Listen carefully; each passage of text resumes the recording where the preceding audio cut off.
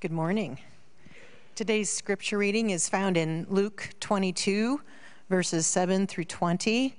I'll be reading from the ESV Bible. Then came the day of unleavened bread, on which the Passover lamb had to be sacrificed. So Jesus sent Peter and John, saying, "Go and prepare the Passover for us, that we may eat it." They said to him, "Where will you have us prepare it?"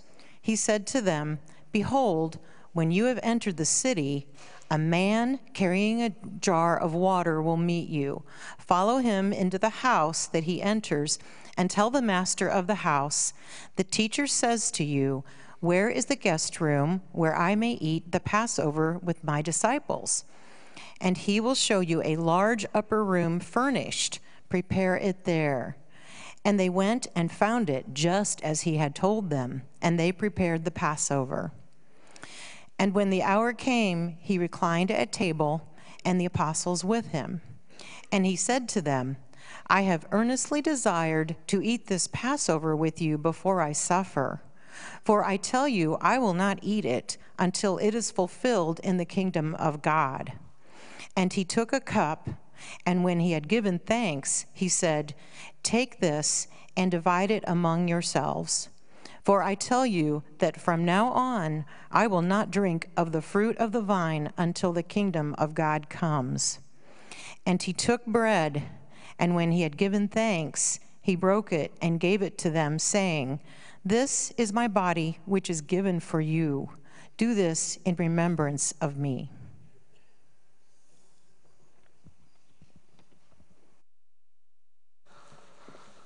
Let's pray. Father, we come to you this morning, and we thank you that you're the sovereign God that sits above the nations. Our hearts are heavy, as was stated earlier, as Adonai shares. And it's not just there, it's around the globe. And the wars rage even within our homes and within our own souls. It's been a heavy week. We think of Karen Beisinger and the loss of her mom this week. For Sherry Keller's husband, Bob, and his memorial service this past week. For Susan Pfeiffer's and her mother, who is very ill with cardiac arrest. And Andrea Gillen, Larry Pribble, and others in our congregation who are struggling. Father, there's much that is distracting. Even the lack of sleep last night from the sirens. Father, help us to zone in on what you have for us, to hone in on the text, to clear the cobwebs and allow you to speak. We thank you for your word. And this is a familiar text, and it's often easy just to glance through the text and move on to the next passage. Open our eyes to the truths that you would have. And we thank you and we praise you in Jesus' name. Amen. We're in Luke chapter 22, starting at verse 7. That has been our journey for some time now, moving through the Gospel of Luke. And so if you want to follow along, it's Luke 22, verse 7.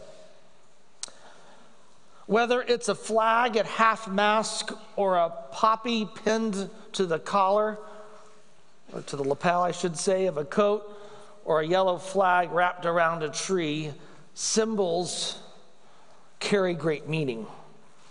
In fact, they evoke a flood of emotions. Symbolism is not something that's foreign to scriptures. In fact, in this scene, Jesus and his disciples will observe a couple of symbols. In fact, Jesus is going to alter the meaning of those symbols, as we will see. It's a very important dinner because that evening, early in the morning, he will be arrested. And by the next day, he will be crucified. John calls this time, and he records it chapters 13 through 17 of his gospel, the farewell discourse. It's the last words that Jesus has for his followers, his disciples in particular, here in this upper room. Let's look at verse 7. It said, "Then the day for the feast of the unleavened bread," which is, it was interchangeable with the Passover in the first century. It was a series of events that carried over for a week Passover is significant. It's still significant to Jews today. Even if they're hardly observe it, they'll probably still observe the Passover. Why? Well, it was an annual Jewish festival that reflects God's deliverance of the Israelites during the time of the Exodus. It was their salvation through their bondage under the Egyptians. And it was during this time, if you recall, in the 10th plague, God said, I'm going to kill the firstborn in every home that does not have the Passover lamb, the angel of death passing over, because there was blood of the lamb over the lintel and on the sides of the door, Exodus 12. And so that which had the blood over it, the angel would pass over. Those that didn't, the firstborn was eliminated. And God said in Exodus 12, and when your children say to you, what do you mean by this service? What do you mean by the Passover? You shall say, it is the sacrifice of the Lord's Passover. For he passed over the houses of the people of Israel in Egypt when he struck the Egyptians, but he spared your homes. And it says the people bowed their heads and they worshiped. It was an annual reminder, just as in November in UK, you'll see those red poppies on the lapels. It's a reminder of what occurred. They're not to forget. All four Gospels will refer to the upper room. Luke, however, gives us, ironically in some ways, since he's a Gentile writing to Gentiles, will spend the most time detailing this event. So watch this as we move along. As we do, many scholars go, we've got a problem here. Because Matthew, Mark, and Luke tells us that the dinner is the Passover meal. Look at verses 7 and 8. The Passover lamb has to be sacrificed. Verse 8, it is to prepare for the Passover that we are to eat.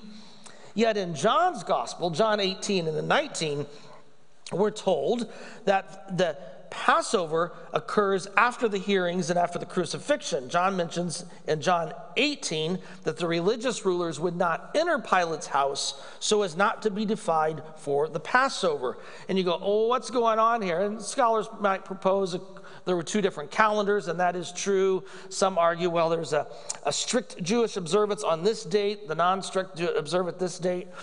However, I think what's going on here is that John's reference that is being associated with the Passover week itself. And they are preparing for the Sabbath Passover, which is even more significant.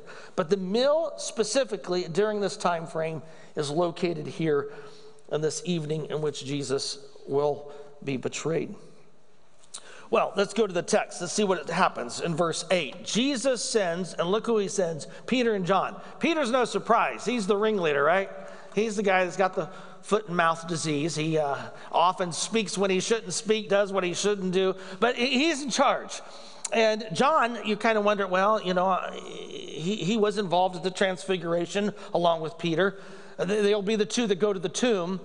But John also has connections in the wealthy part of the city where you're going to need a place. We'll talk about that in a minute. We know in John's gospel, we're told that the high priestly family knew John's family. They knew Zebedee and company. It may be that they furnished fish. I don't know, who knows, but they're known. And so both play a key role. And the Lord tells them several things. Notice what he says here. First of all, you need to secure a room. Now you say, well, that doesn't sound like it's too hard, but here's the catch. The Passover meal has to be observed within the city. And a city that is approximately, scholars say anywhere between 50 to 70,000, will triple in size, at least double, maybe triple in size during the Passover. How are you going to accommodate observing of the meal within the city walls? Now, in the first century, they said you may observe it outside of the city walls, but you cannot go too far. It must be within greater Jerusalem.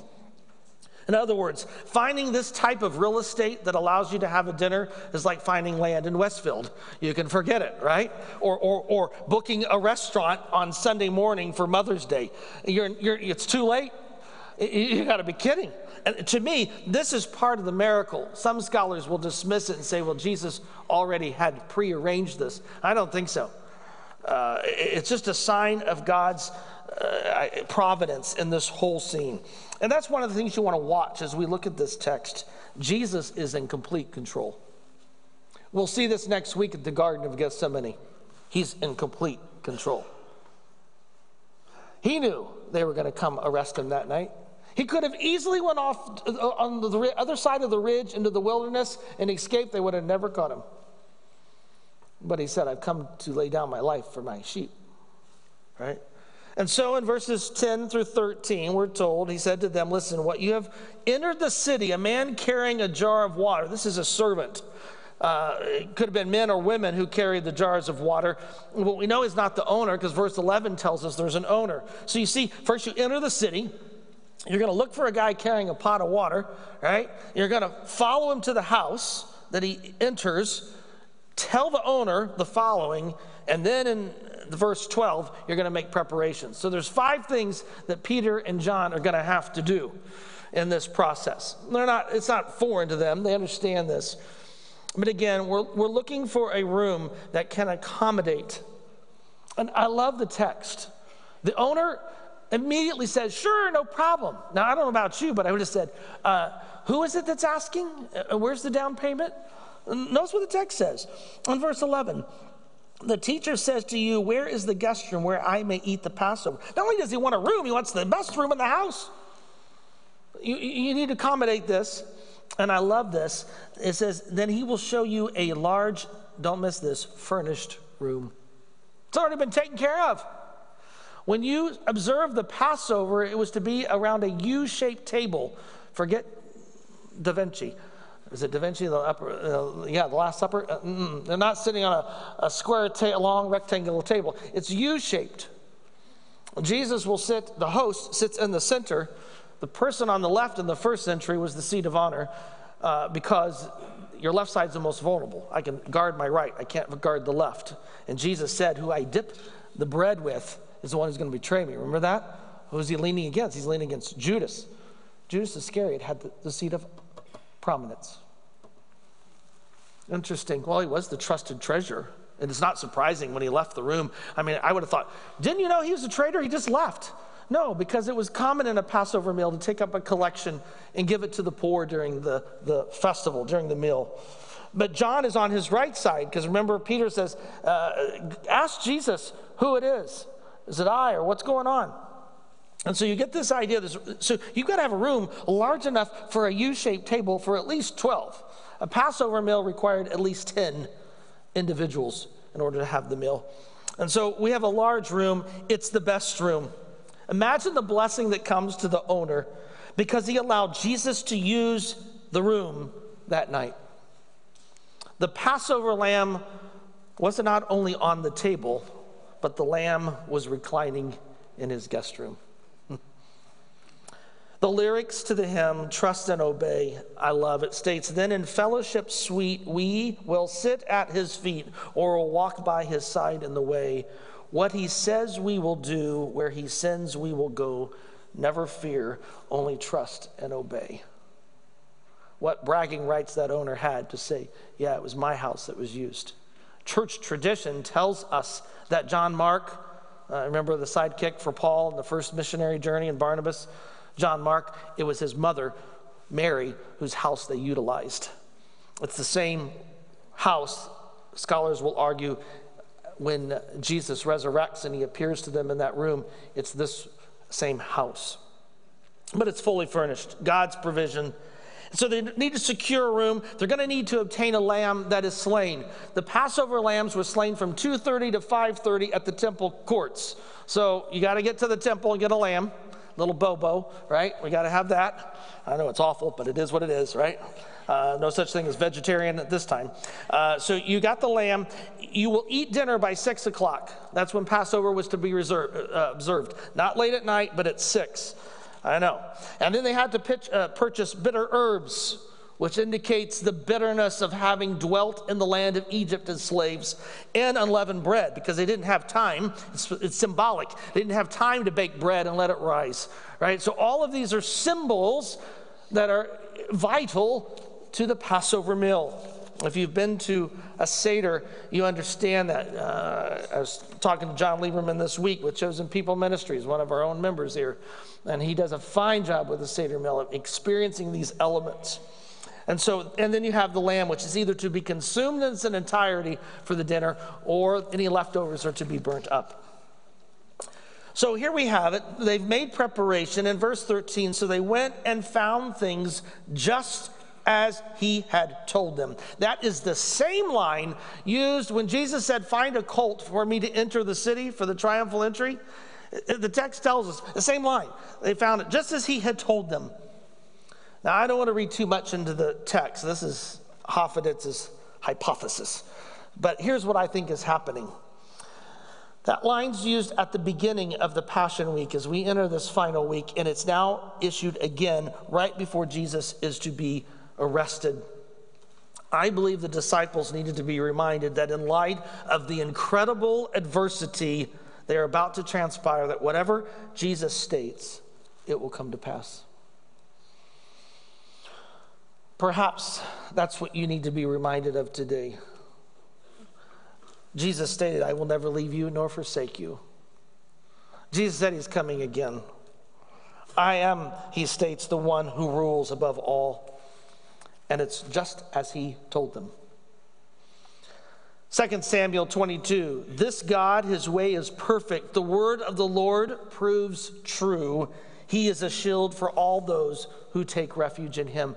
So powerful is that text, it's repeated in Psalm 18. And Proverbs 30 has a variation. It states, every word of God proves true. He is a shield to those who take refuge in him. Interestingly, of all the books of the Bible, it occurs 5 times in the book of Revelation. God's word is true. I don't think that's a coincidence.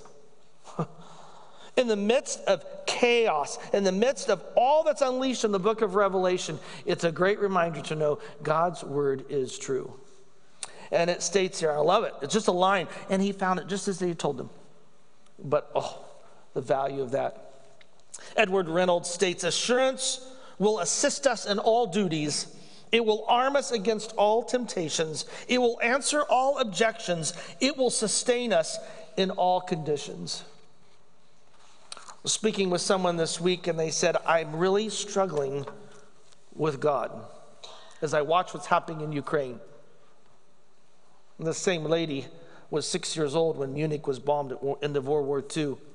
She was under rubble for 3 days. She said, this is hard, isn't it? I said, yes, it is. But we trust God's word. We trust our God. He knows all things. In Romans 11, who has known the mind of the Lord? But one thing for certain, he has entered our pain and suffering. He knows. He's not foreign to this world. He's not some God that sits, out there and hasn't related. We have a sympathetic high priest, according to the book of Hebrews. And so when the difficulties of life come, insecurities rear its ugly head, or disappointments overwhelm us, rest in knowing that God's word is true and it will come to pass. Well, let's go back to the text. So they've prepared the Passover. Good job, Peter and John. Hostess with the mostess, right? They got this all arranged.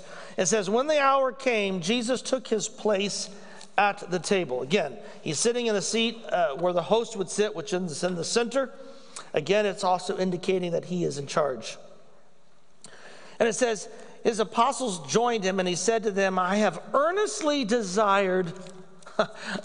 I love it. You'll not find that anywhere else in the New Testament. I long with a great longing.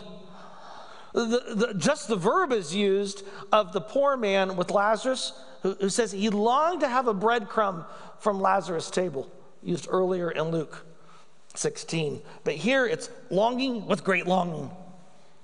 I have desired this, the Lord says. Notice, to eat this Passover with you, and watch the next phrase, before I suffer. Oh, the flood of emotions Jesus must have been experiencing. The disciples, they're clueless. What? What's going on? What are you talking about? I mean, they're still trying to figure out why Jesus washed their feet. All of this. Jesus is fully aware of what is about to transpire. Again, he states, before I suffer. He knows that within less than 24 hours, he will experience the most horrific death designed by human beings, the Roman crucifixion. And so in this, he says, I long to have this final meal with you. And meals throughout Old and New Testament are so significant. If you want to study, just look at all of the various times meals are offered in Scripture, especially in Luke's gospel. I remember I had the opportunity to teach a group of believers in Moldova New Testament for a week. We met 8 hours a day with coats on. It was freezing in the middle of winter. They didn't have heat in the building. But we had a final meal at the very end to say goodbye. That was difficult. I'd grown to love those people. And you knew that most likely I wouldn't see them again this side of eternity. Jesus, looking at these men he's poured his life into for over 3 years, he says, I've longed to have this meal with you. John's gospel, again, as we mentioned, in 13 through 17 of his gospel, as he looks at this upper room, we see a message. The synoptic gospels, that is Matthew, Mark, and Luke, condense it. But John gives us a little more glimpse into what transpired that night. And there's a long discourse. There's a long sermon that is recorded in those 4 chapters. It's a message undergirded by love and one of unity. John 13 states, it expresses the emotion of the moment by Jesus saying, I will love you to the end. And so here you see this. It says, for I tell you, I will not eat it, verse 16, until it's fulfilled in the kingdom. This meal is the last Passover meal we're going to have until the end. That's what Jesus is saying. There's a future to all this. Yeah, he's looking to the past with the Passover and God's deliverance in Egypt, but he's looking to another deliverance and the ultimate full fruition, which will be at the end. Jesus' refusal, one commentator states, to eat such a festival meal until the consummation signals a new stage in God's plan. There will be a time of fulfillment. And you see it, the kingdom of God is mentioned twice. Look at verse 8. I will not drink the fruit of the vine until the kingdom of God comes. And so we see it twice. Now look back at the text here, because this is significant. It says in verse 17, then he took a cup. But then in verse 20, he takes a cup. And you're going, what cup is which? And what's going on here? The Passover meal, the Seder, had a very structured, I want to say menu, but order to the observance. The first cup that is given at the meal is one of kind of a blessing on what we're about to partake of. It's the blessing on the meal, it's a blessing on the evening. The second comes after the explanation. So first cup, second cup, in between, someone has given us a discourse on the Exodus. Again, reminding us of what God has done. The second cup is to say, thank you, Lord, for what you have done. And this is often when they'll sing one of the Hallel Psalms, Psalm 113, 114, right in there. They'll sing one of those songs at this time frame. Then they'll have the meal. This is your bobo, right? And all that comes with it. And then there's that third cup, which is to wash it down and to reflect. And then the fourth cup, there's a fourth one, you got it, which often concludes the entire evening, though some say in the first century there wasn't 4 cups as part of the Seder, it was just the 3. So the question is in verse 17, which cup is he taking? Because I think there's some significance here. Bear with me.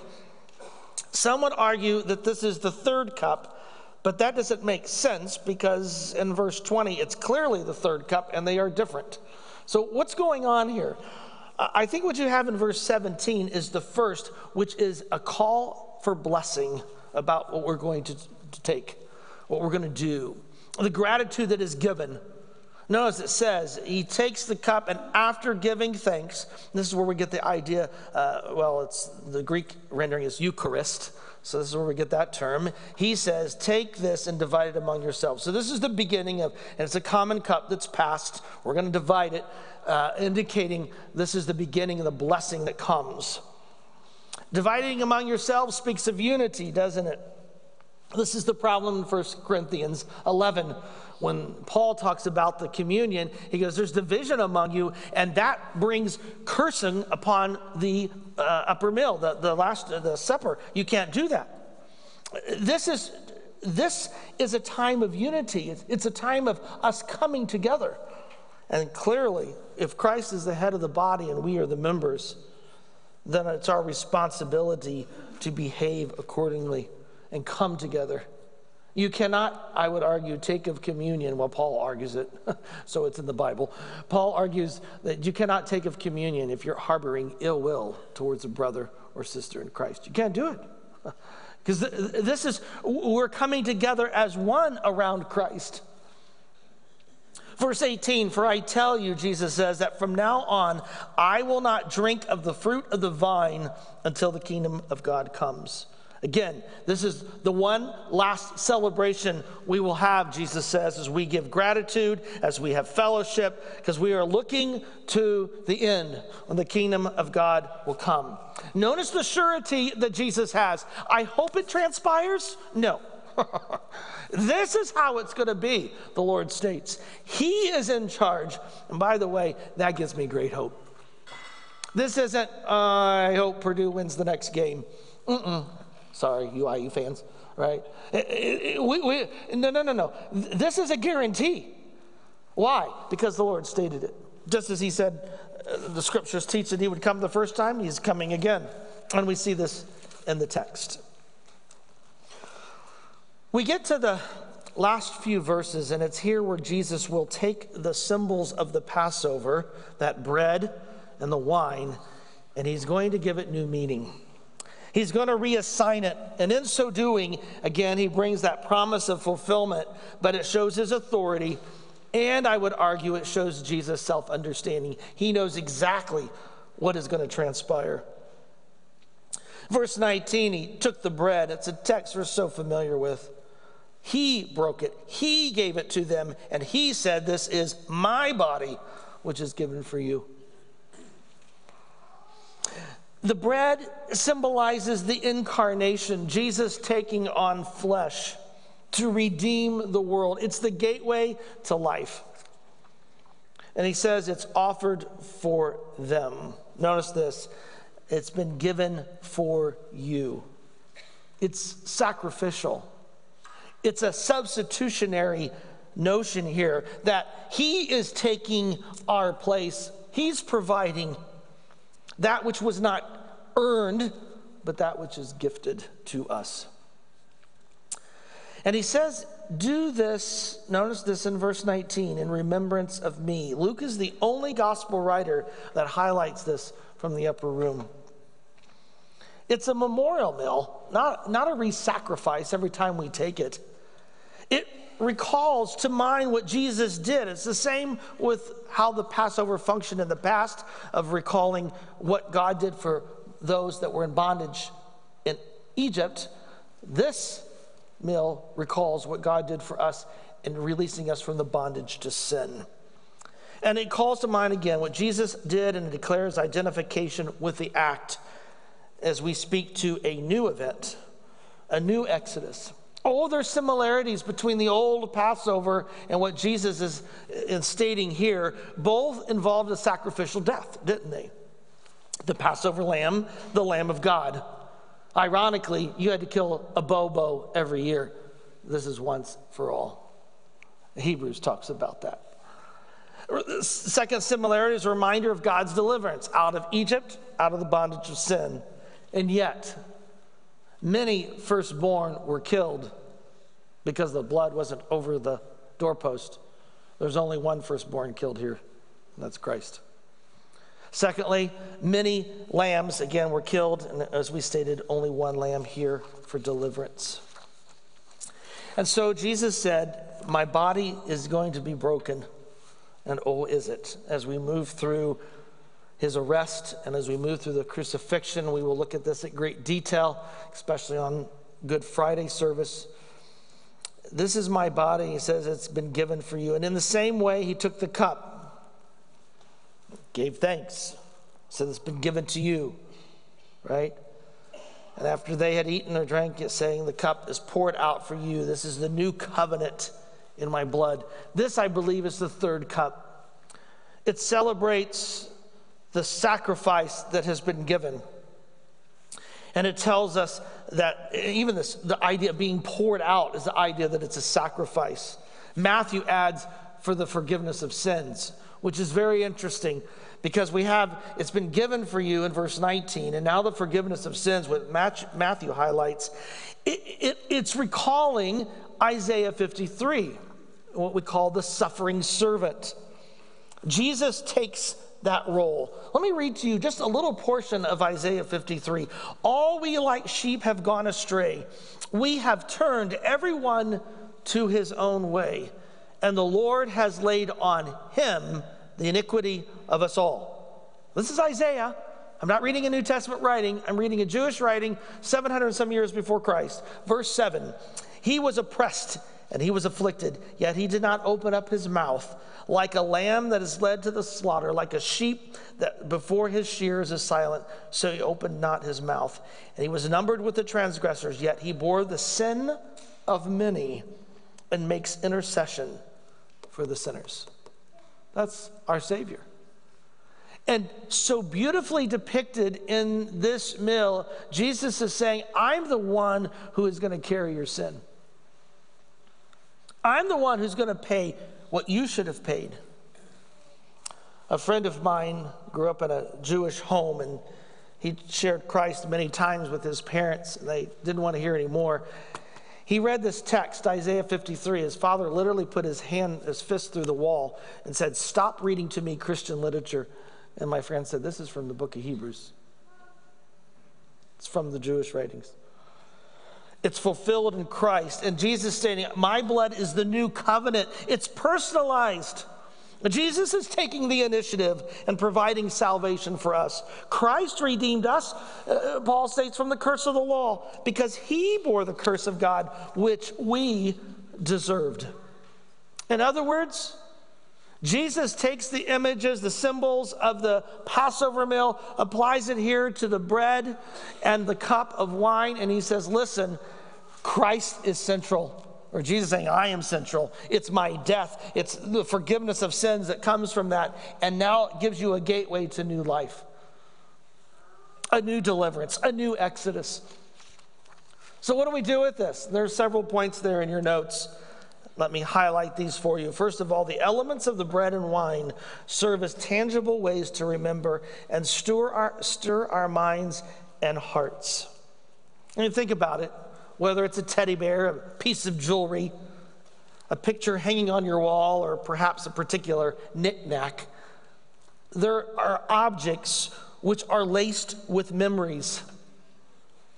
According to the most recent psychological research, studies are showing that the part of the brain that stores and recalls memories is also that which integrates the sensations, the smell, the taste. And there's often, if you're walking down the street or you're outside and you smell something, it can trigger a memory, doesn't it? I've got a pen sitting on my desk that two very dear friends gave to me years ago. Every time I pick up that pen, I think about the crazy times we had in college.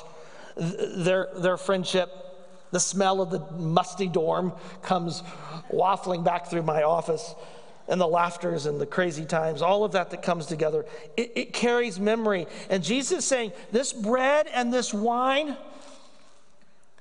they're to conjure up very clear images. Oh, we weren't there at Golgotha. We didn't see the horror. But we can imagine it in God's great object lesson. Sam Storm states, the bread and the wine exist not simply to stir cognitive remembrance, but to light a fire of unquenchable longing for the Savior, whose body and blood they symbolize. These visible signs are also a means of grace by which the Spirit excites and intensifies our thirst for what Jesus alone can offer. He's not saying they save us. It's not it. But it draws us to him. So come to this time to hunger and feast after the Son of God. So there are tangible pieces which help us to recall. Secondly, Jesus is the focus of our remembrance, his sacrifice, his love, and his grace. Think about it. It was the Lord who initiated the dinner. It was the Lord who broke the bread. It was the Lord who took the cup. And it was the Lord who willingly gave his life. 1 Peter 2, he himself bore our sins in his body on the cross, that we might die to sin and live to righteousness, for by his wounds you were healed. And Hebrew 9 says, when Christ appeared as high priest of the good things that to come, though through greater and more perfect tent, he entered once for all into the holy places, not by means of blood of goats and bobos, right? But by his own blood, thus securing eternal redemption. And so, when we look at the bread and the wine, we should better see Christ. Third, by partaking in communion, we indicate we have, by faith, confessed our sins and have been justified by his righteousness, a work completed by Christ on the cross. Ephesians 1, in him, Christ, we have redemption through his blood. There it is again. The forgiveness of our sins according to the riches of his grace, which he lavished on us in all wisdom and insight. Again, who's known the mind of the Lord? Did I do something to earn that? No way. Making known to us the mystery of his will according to his purpose, which he set forth in Christ as a plan for the fullness of time to unite all things in him, things in heaven, things on earth. And so he states, Paul writes in verse 11, in him we have obtained an inheritance, having been predestined according to the purpose of him who works all things according to the counsel of his will, so that, here's the reason, we were the first to hope in Christ might be to the praise of his glory. Only the substitutionary death of Christ can provide that which God's justice demands. Your sin demands judgment. End of story. I've said it before, you can make a great pizza, but if you put dog food on one little corner, I'm not going to eat your pizza. Sorry. So I don't care how righteous you are, there's still sin. There's still areas in which, if you got to be honest, this area over here with my tongue, there with my pocketbook. You look at this, and this pizza doesn't hold up to God's standards. It's not going to work. Except there's a way. And that is Christ came and died on a cross. He said, I'm going to take your sin.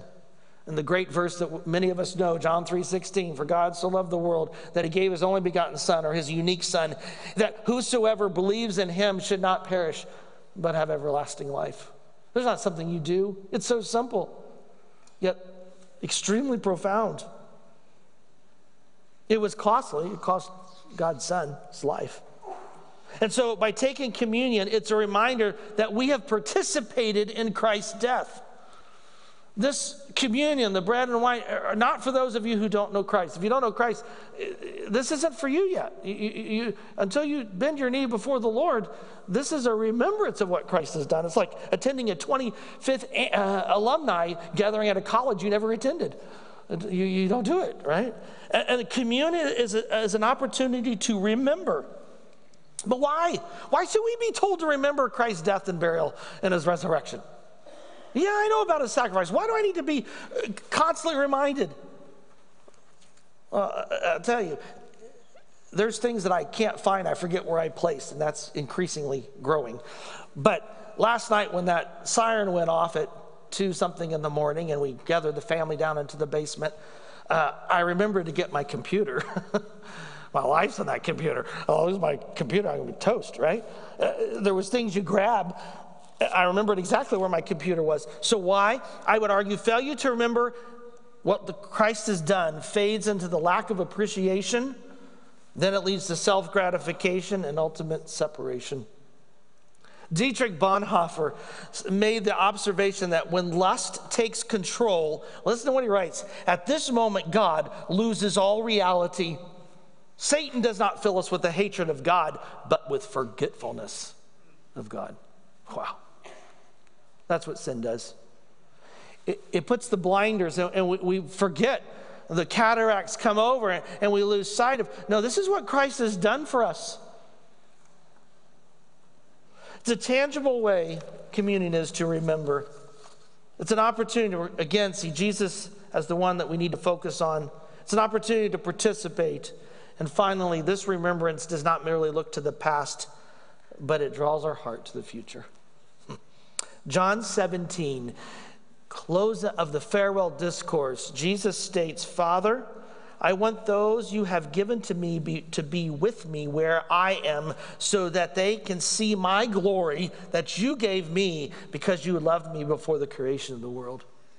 And by the way, that portion of the upper room discourse is Jesus praying for you and for me, because it was a prayer for future disciples.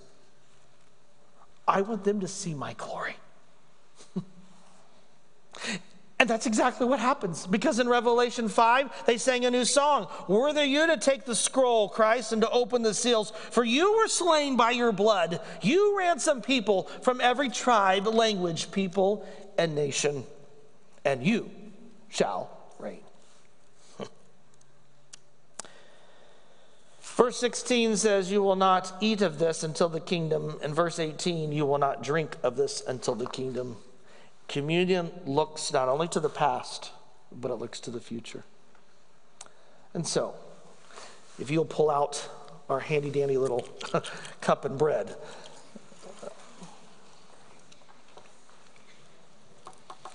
You know, as we come to the communion, as we've been arguing, it's a time of remembrance, what Jesus said. It's a time to remember that deliverance from sin in the present and a deliverance in the future from death can only come from the body and the blood. It's a time to remember that a relationship with the Lord in the present and a promise of intimacy in the future can only come from the body and the blood. Peace in the present, hope in the future can only come from the body and the blood. Whose body? Whose blood? Jesus Christ, the God-man, our Savior. Let's spend some time in prayer as we come.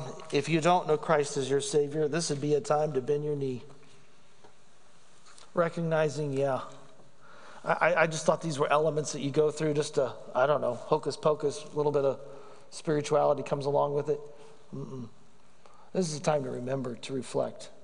What a great opportunity to this be the first remembrance. Truly knowing what it means that he died. For those of us who know Christ, there's a command in 1 Corinthians, which we briefly touched on. We need to partake of this with clean hearts. So let's spend some time with the Lord.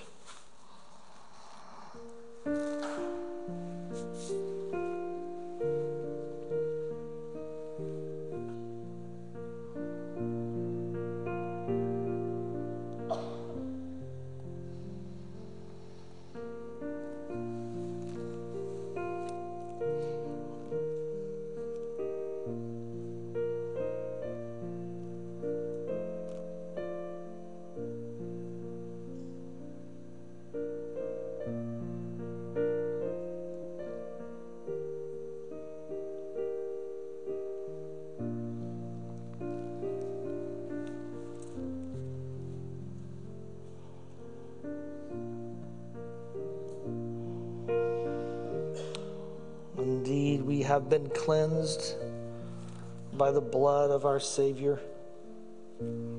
As we read these final hours before Christ's crucifixion and to recognize his love for us, his grace and his mercy. He did not waver because he came to give his life a ransom for many.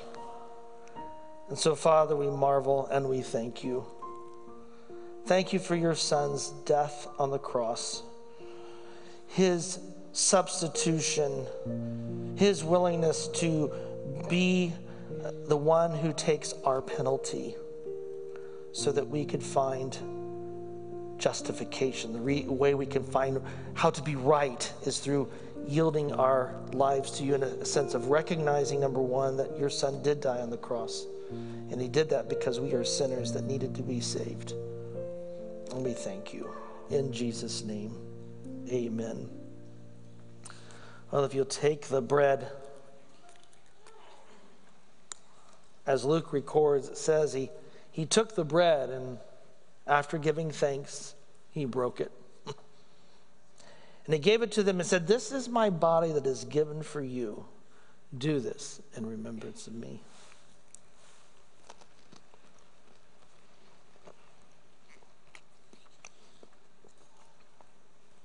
Same way he took the third cup. They had just tasted of the body of the lamb that was slain. And he said, after giving thanks, this cup is for you. He says, and after this, he says, the cup was poured out for you because it's the new covenant in my blood. And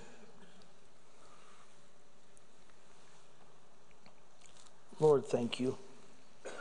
Thank you for your grace, your mercy. Lord, that's not the end of the story. As so clear in verses 16 and 18, we're reminded there's a day coming when we will participate in a meal with you again.